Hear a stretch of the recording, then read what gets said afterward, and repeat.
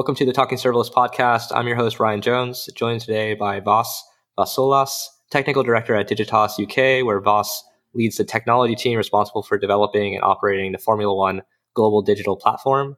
How are you doing today, Vas? I'm very well. Thank you, Ryan. Thank you for having me in your show. Yeah, definitely. We're really excited to have you on the podcast. I know a lot of listeners, including myself, I'm actually a pretty big Formula One fan as of Netflix creating a whole series around it. So I'm excited to hear about everything in your background as well as diving into some Formula One stuff. Okay, brilliant. So I'll start with a little bit of a background for myself. So F1 is what I'm working on now, but I have a long career in the digital media space. So working for probably 2 or 3 of the largest ones in the space, Publicis, Interrepublic, etc. And I had throughout my career of the last 10, 15 years, had the pleasure of working with a number of brands, luxury brands like Aston Martin, football brands like Manchester City, and another football / show brand like F1. So my background is in the digital media space, all the way around websites, communications, digital products, e-commerce. So started early in the days of LAMP stacks and all that, and moved all the way now to pretty much everything as a service and serverless. And it's been a very exciting journey so far. Yeah, I mean, it's crazy the number of brands that you've worked for in these major companies. And while you've moved around to these different companies and seen the culture, I'm sure it took you some time to get used to it. How have you built up a pattern around all these companies of things that they do similar and things they do different? Absolutely, and that applies both for agencies but also for end clients. And it's also not just vertical. So I work also with clients, for example, in the finance space as clients, which are probably the hardest to work with when it comes to issues like security, governance, flexibility, adoption of the cloud, and all those things. But I would say the number one pattern I see, it always comes down to peopleware. Software is not so much the problem. It always comes down to people, working practices, ways of working, and so on. And these do not fundamentally change whether you doing things on premise, data centers, on the cloud, serverless, or whatever comes next. And so when you say people, not software, when you're talking about communicating with people and creating these new initiatives, how have you addressed that when you've moved around to these different companies? Well, first of all, I think like everything, acknowledging that it's an issue and it's a challenge is the first step. Secondly, it comes as a combination of education and leadership. So show people essentially how you can do things better, lead the way, and start with quick wins and move them kind of up the chain. So I'll use the serverless as an example. A few years back, it didn't exist, or it was considering very, very novel, very exotic. You wouldn't see this in digital space. You wouldn't see it in banks and so on. But now it's becoming more and more pervasive. I came across an interesting article the other day about companies that they're doing really well in their adoption of serverless, and one of them is, you might be surprised to hear, Coca-Cola. So they are doing it so well that actually they changed some of the governance process to for certain types of projects to almost go by default on serverless. So back in the day, I would need, for example, to give a justification why I should not be doing web services and move into serverless. Now it's the other way around. They go serverless by default, and I need to give a justification why this cannot be the case. And I think that shows a fundamental shift. Yeah, no, that's a really good point. So Coca-Cola is doing serverless. They have the way that you said it is that they do serverless by default. For moving forward in 2020, would that be how you would recommend to people that you interact with? Start with serverless, and then if your use case adapts, then do something different? Absolutely. What I would suggest, I would recommend to people is always know the limitations. So a lot of the time people are focusing on the capabilities, what you can do with X, Y, Z technology, and they're not focusing what the limitations are. So that might seems a little bit odd. Typically, we are solution focused rather than problem focused, and the reason why I think it's important to focus on some limitations first is because in some cases these are hard limits. So, for example, let's say if you're on AWS, there are certain limits around serverless, scaling, number of functions, etc. Some of them could be bypassed. They're a bit soft, so you can ask for them to be increased, but some of them are hard limits. So based on your requirements, so for example, F1 is an interesting one. So during a live race, we have phenomenal traffic, and we also have phenomenal traffic that spikes in a certain way, which a lot of architectures would not be able to cope with. So things like live data straight from the tracks that it's consumed, it's processed and fed back to you either on the website or on the mobile apps. It's using a combination of technologies which in the past that would not be possible with other ways. Some preliminary investigations we've done, probably with serverless, we are still not there. And we're not the only ones. There are other companies, sports companies, that they are looking in this, and they're saying, well, we still need to do our own customizations or build around things, but the threshold is decreasing. So we're getting closer and closer to the time where it would be possible, even for those use cases. So that is, in summary, my recommendation to people. Look at the things that will break your architecture first, that will not fulfill your use case, starting with the hardest one. And if you can nail this, the rest is easy. Gotcha. Yeah. No, that's a really good way to just kind of put it succinctly. So, and then to go back to the F1 scenario, how heavily are you using serverless for all this real-time data? Well, it is a ecosystem. It's a beast of an ecosystem, and partly, obviously, which I and the team have inherited. There are multiple partners, different vendors, and so on. So where we use serverless is more around gluing things between systems. So a lot of the things are either software as a service. So you have things like headless CMSs, you have things like video platforms and so on, and you want to do things like caching validation, image ingestion, transferring of data, storing analytics for processing later, big data, and so on. So this is where we leverage serverless or parts of serverless. Also, we're not in the luxury position of operating only within one cloud. Against this whole ecosystem, we pretty much have systems across every cloud that you can think of. So you can imagine the integration between those types of systems is quite a challenge. Yeah, so that leads into the next question, which is, the challenges between trying to stitch together these multiple cloud platforms, and how are y'all making deployments? And I guess, could you give more context on the challenges you're facing? Yes. I'll actually take a step back and talk about a little bit of the peripheral projects we've been doing lately that we are trying to utilize serverless more because we feel it's more ideal. The scale is not what we want, what we need, etc. So over there, the challenge that we've come across deployments and development is, again, bringing down to people, is around the DevOps and the infrastructure. What is code? What is infrastructure? How you deploy one versus the other.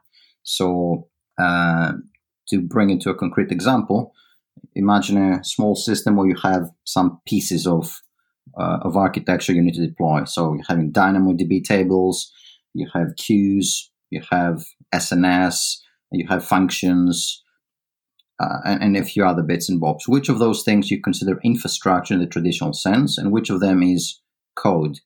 Where this is relevant comes down to organizations, especially larger organizations that might still have a bit of delineation between kind of DevOps, which deal more with infrastructure, and the the traditional devs, which they move from the local environment to the dev environment and so on. Now, serverless with SAM and other approaches is a little bit blurry. So where we, at least our approach to that is try to keep them slightly distinct. I wouldn't call them separate, but distinct. using Terraform for handling the infrastructure piece of the solution. So your DynamoDB, your queues, the things that wouldn't change very often, they will be part of your core solution design. But things that could change even on a daily basis, especially during development, things like obviously your lambdas and your functions, these are handled more through SAM and separating that deployment. So having full deployments, partial deployments, and essentially hot fixes, and trying to get to a balance of cadence and governance using these techniques. Wow. And so to develop that kind of 3-prong system for deployments, what did y'all, was this over multiple months? How long did it take to kind of build out this structure? No, we had the luxury of building on a very, very strong team foundation and heritage, because Digitals UK has been doing hosting even starting from on-premise, move to the cloud, and have 10, 15 years of experience. So it was very simple for us. It was just an incremental step to apply those principles to the new world, really. But I do suspect if we were starting from scratch, it would be a few months worth of effort just to get it right. And something to go back to kind of your background and how you got into tech. I guess the first question would be, I saw that you started, I want to say software development around like the late 90s. What brought you into tech? What got you interested about it?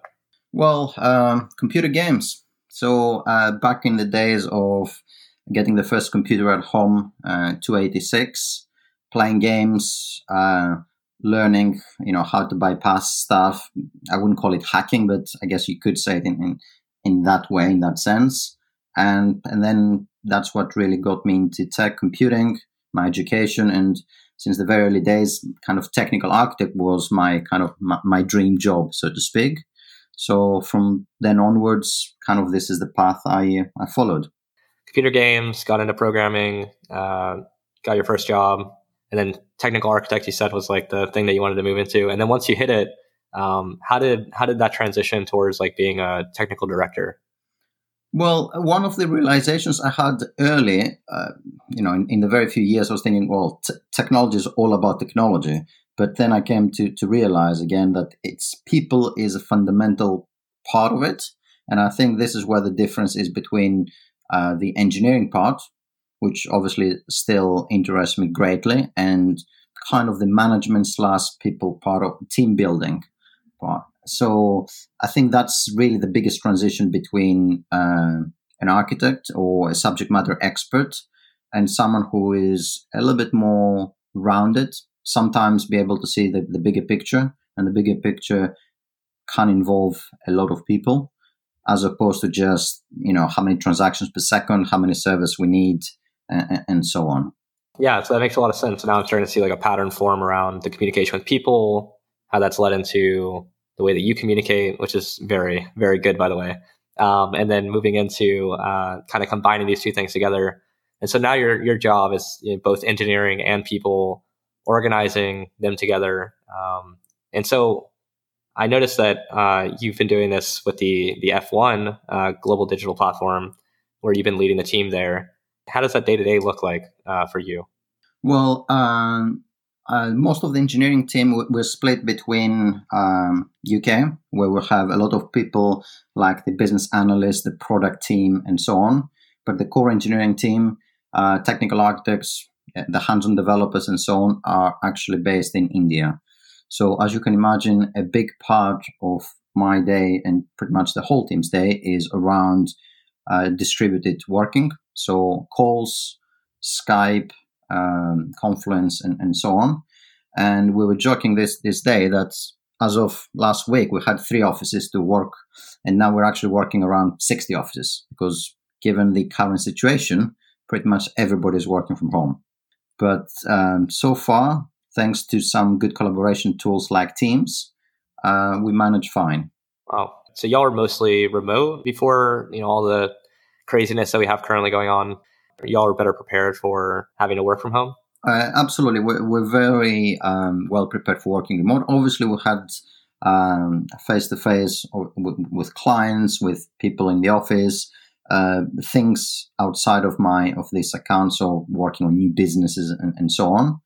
But I think everybody adopted very, very well.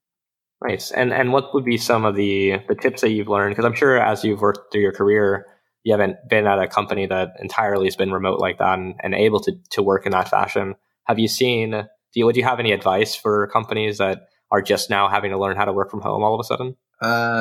Yes, I guess it's different if you plan for it versus when you are find yourself in the need to do it instantly. So, and the reason why my first advice might not work straight away is culture. It's something you need to invest. It doesn't happen overnight, and really treat people. There isn't two teams. There isn't the office in Mumbai, the office in China, the office in the UK. It's like one team, and people just happen to be located elsewhere. We have people in the team, for example, that happened to be in India last week on personal business or attend a wedding, and they did a pit stop to see the team. So that's quite fundamental. I would say for businesses and for people, try to meet people face to face. Obviously, current situation notwithstanding, but under normal circumstances, make that investment. Meet people face to face, go out for a meal, have a beer, and from that point onwards, you have a completely different baseline to work for your remote interactions. If you cannot do this where you're now, utilize a video call. It makes a huge difference just hearing a voice versus seeing someone, putting a face to the name, and being able to see all these communication hints that they are non-verbal. How people move, how they move their hands when they talk, the expression of the face, all those little things that you would see if you were in a meeting room, and you don't if you're remote. Well, a video is a very good substitute. To dial back to the culture part, I think that's a really big point that, having a culture, like you said, is a really nice way to say that.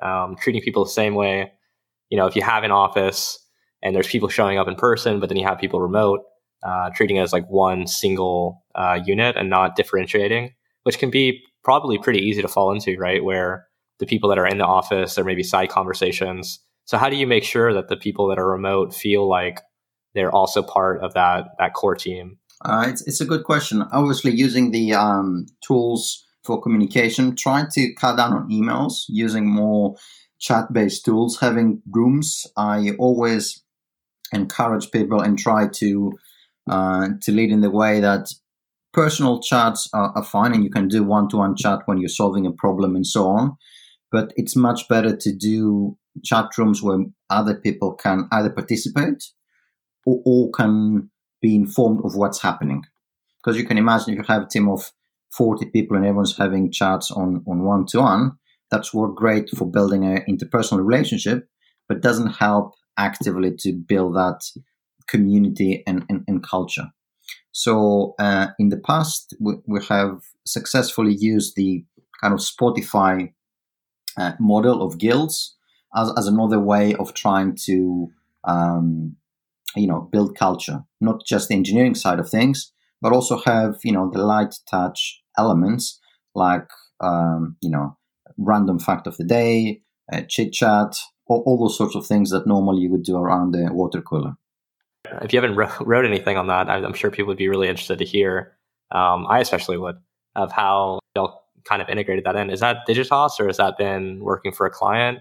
It's a combination. We're doing this at Digitas. I've been doing this in previous roles where we were 6-7 teams across 3 time zones. We had actually both the client and another vendor were based in the US. We're based in London, and we had other people down in Costa Rica. So a whole mix. Yeah, well, that's pretty good insight. I think that, especially right now, people that are listening are probably working from home. Hopefully there's not any offices that are still operating at the moment. But when it comes to, kind of dialing the question back to serverless a little bit, I've saw that you've written some articles. What areas are you interested in and focused on with serverless? Are there any new releases that you're really following? What are your thoughts?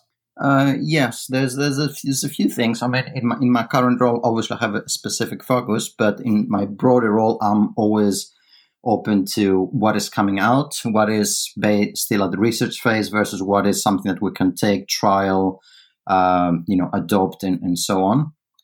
So I'm a big fan of technology radar and all those approaches. So for me, one trend that I see is in some companies and industries is obviously Kubernetes. It's like the technology of the day. And combining with serverless, people say, oh, I get my clusters, I put my own framework, whether it's OpenFaaS or a few others that are out there, and having my own solution.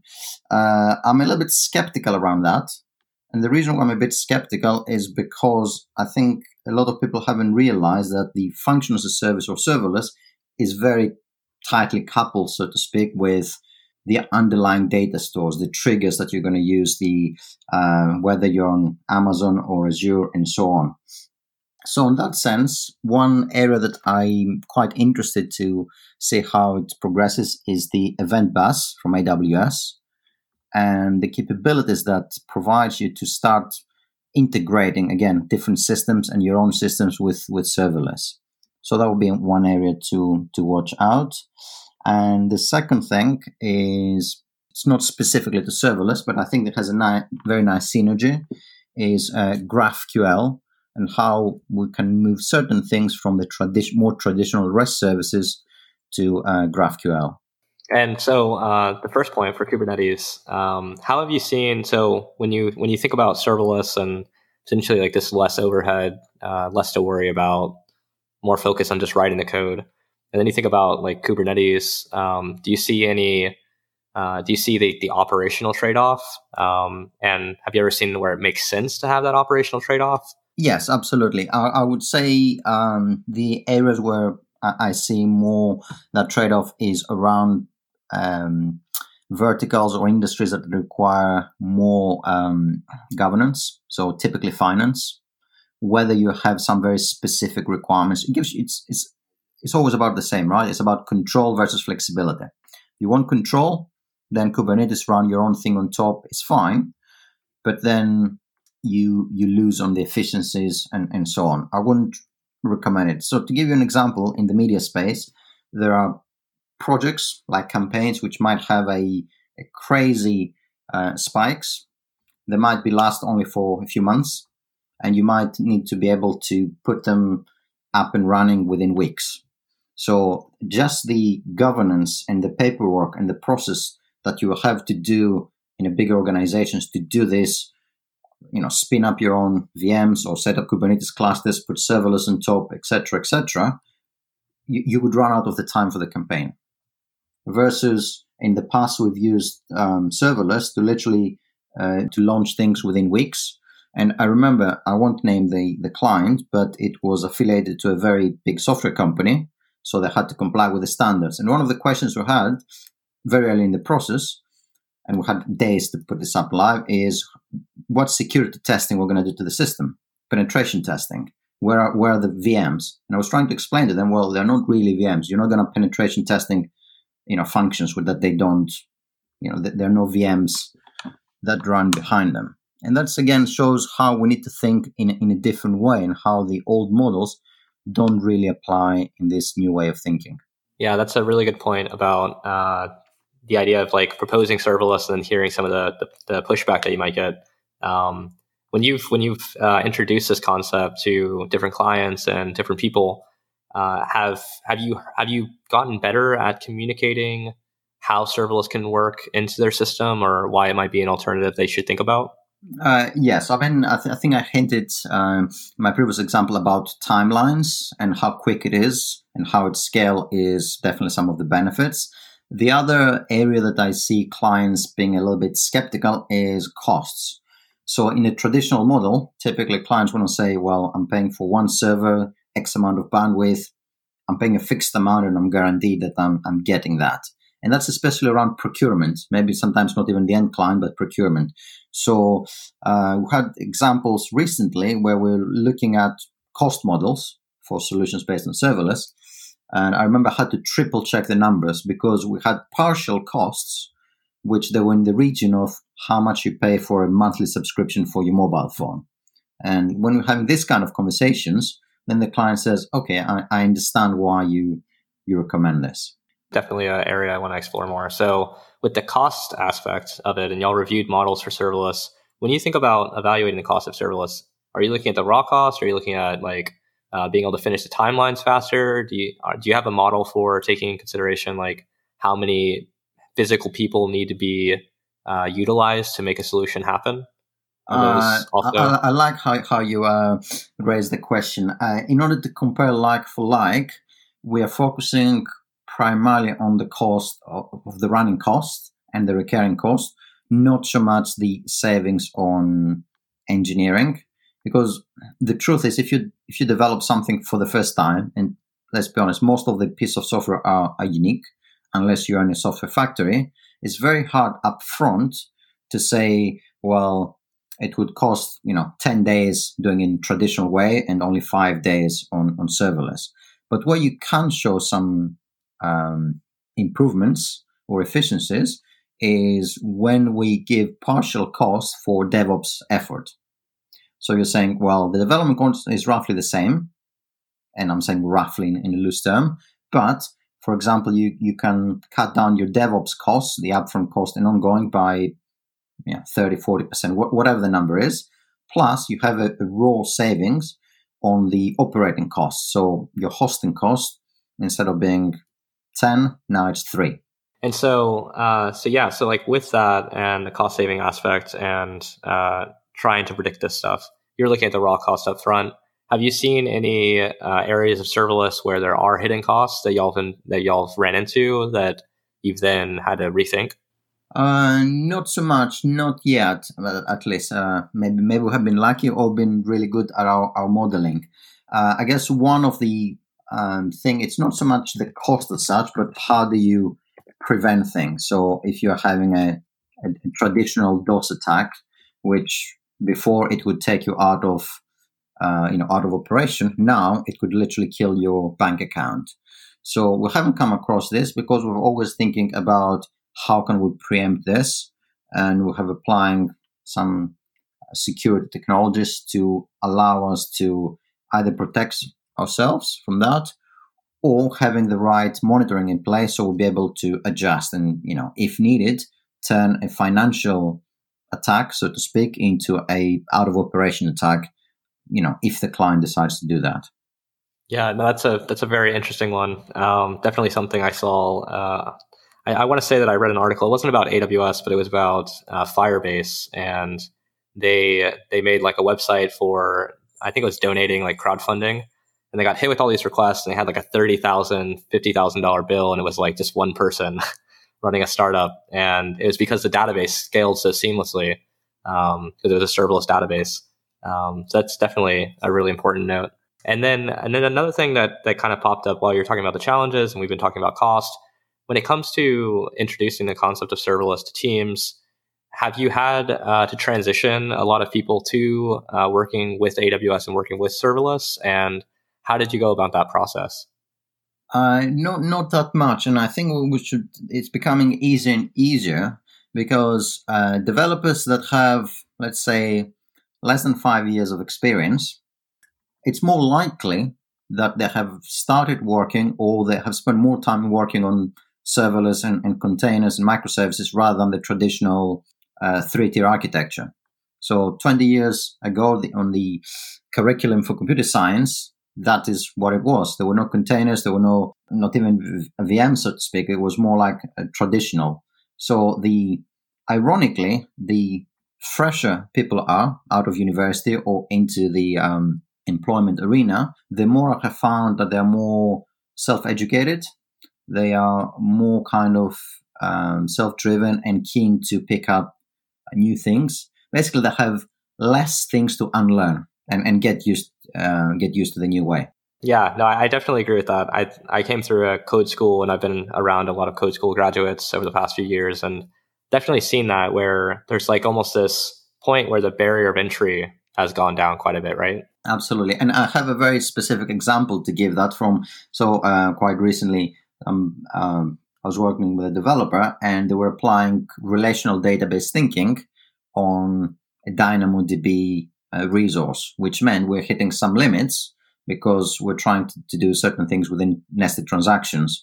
But that was kind of the old school. With the capabilities of DynamoDB being schemaless, we could just do things much, much better in a slightly different way without hitting any of the limits. And that was a very quick fix to do once we reoriented the thinking. So take a step back. If you're thinking about serverless and you're coming from a traditional background, approach it with a fresh set of eyes. Try not to apply a lot of preconceptions to what you think it will do, and then learn from the way that it was, learn to build it the way that it was designed to be built. Exactly. Don't think in the old ways and translate. It's a little bit like speaking a foreign language. If you think in your own language and translate, you'll never really be able to do it right. You need to learn to think and express yourself in the foreign language itself.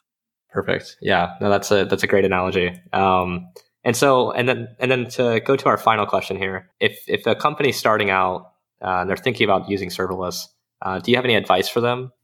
I will sound a little bit like Nike, just do it, but I do mean that.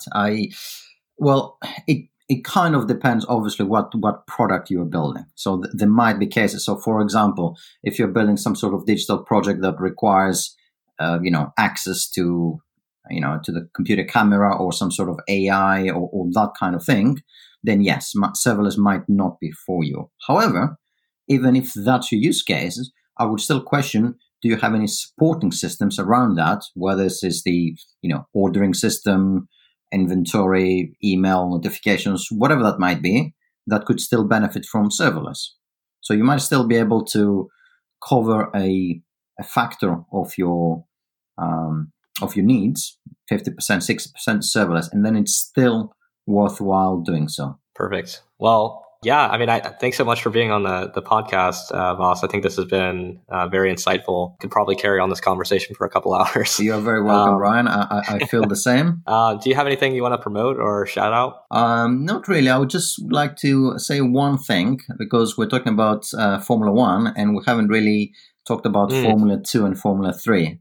So, and just to wrap up on that note, very pleased to share with you that we actually launched new sites for the new season for Formula 2 and Formula 3. And for the first time as an experiment, they're based on serverless. So we use Next.js, server-side rendering hooked directly on AWS CloudFront using Lambdas. So basically, we run the whole system without actually having a single server in place. Wow. Yeah. No, this is so with Next.js and server-side rendering from a Lambda function, how long did it take y'all to set this up? Let's put it like this. We started January for the whole development of the new website. Obviously, we are quite lucky to reuse some of the backend technology stack and APIs, but whatever you see kind of front-end experience and so on, they're all based in this framework. And the team did a fantastic job. We're very, very pleased. Obviously, it doesn't have the scale of F1 and those numbers, but for the needs of F2, F3 is more than enough. I'm sure the technology will improve. We did come across, obviously, some glitches, and I wouldn't call them bugs. I'll call them known issues as well of Next.js, serverless. Were deployed in a serverless scenario. Some of them we'll be addressing. Some of them I know that are being addressed in the new upcoming versions. And as a stack, it's something I would definitely recommend people should check out.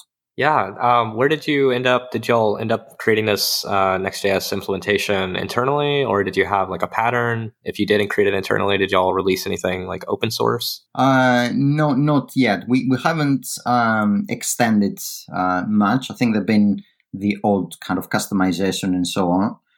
But I don't think we've generalized things in a way that we could, share it back with PRs and so on. But there is obviously ongoing development. And should this become, should this if we get this opportunity, then obviously we'll look to do that. Amazing. And this Formula 2 and Formula 3 site, are these, you said they're built with serverless, are these kind of your proof of concept websites? Are you ever thinking about looking back at Formula 1 and kind of evaluating if you might transition it to serverless at one point? Well, as I mentioned kind of earlier in our chat, I think for that type of scale and also some unique characteristics, we're probably not there yet. But I think the technology is improving. Other sports brands are looking into this as well. And I think one day, definitely. And that day, I don't think it will be in the long future. I think it's getting closer and closer. Yeah, I guess we can leave it there. Do you have any final words, Voss? Only to thank you for this chat and for having me in your show.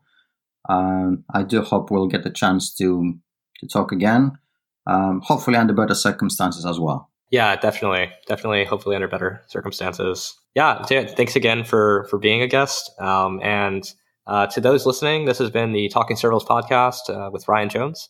If you like our show and you want to learn more, you can check out talkingserverless.io or leave us a review on iTunes, Spotify, or Google Podcasts. And of course, join us next time as we sit down with another fantastic guest.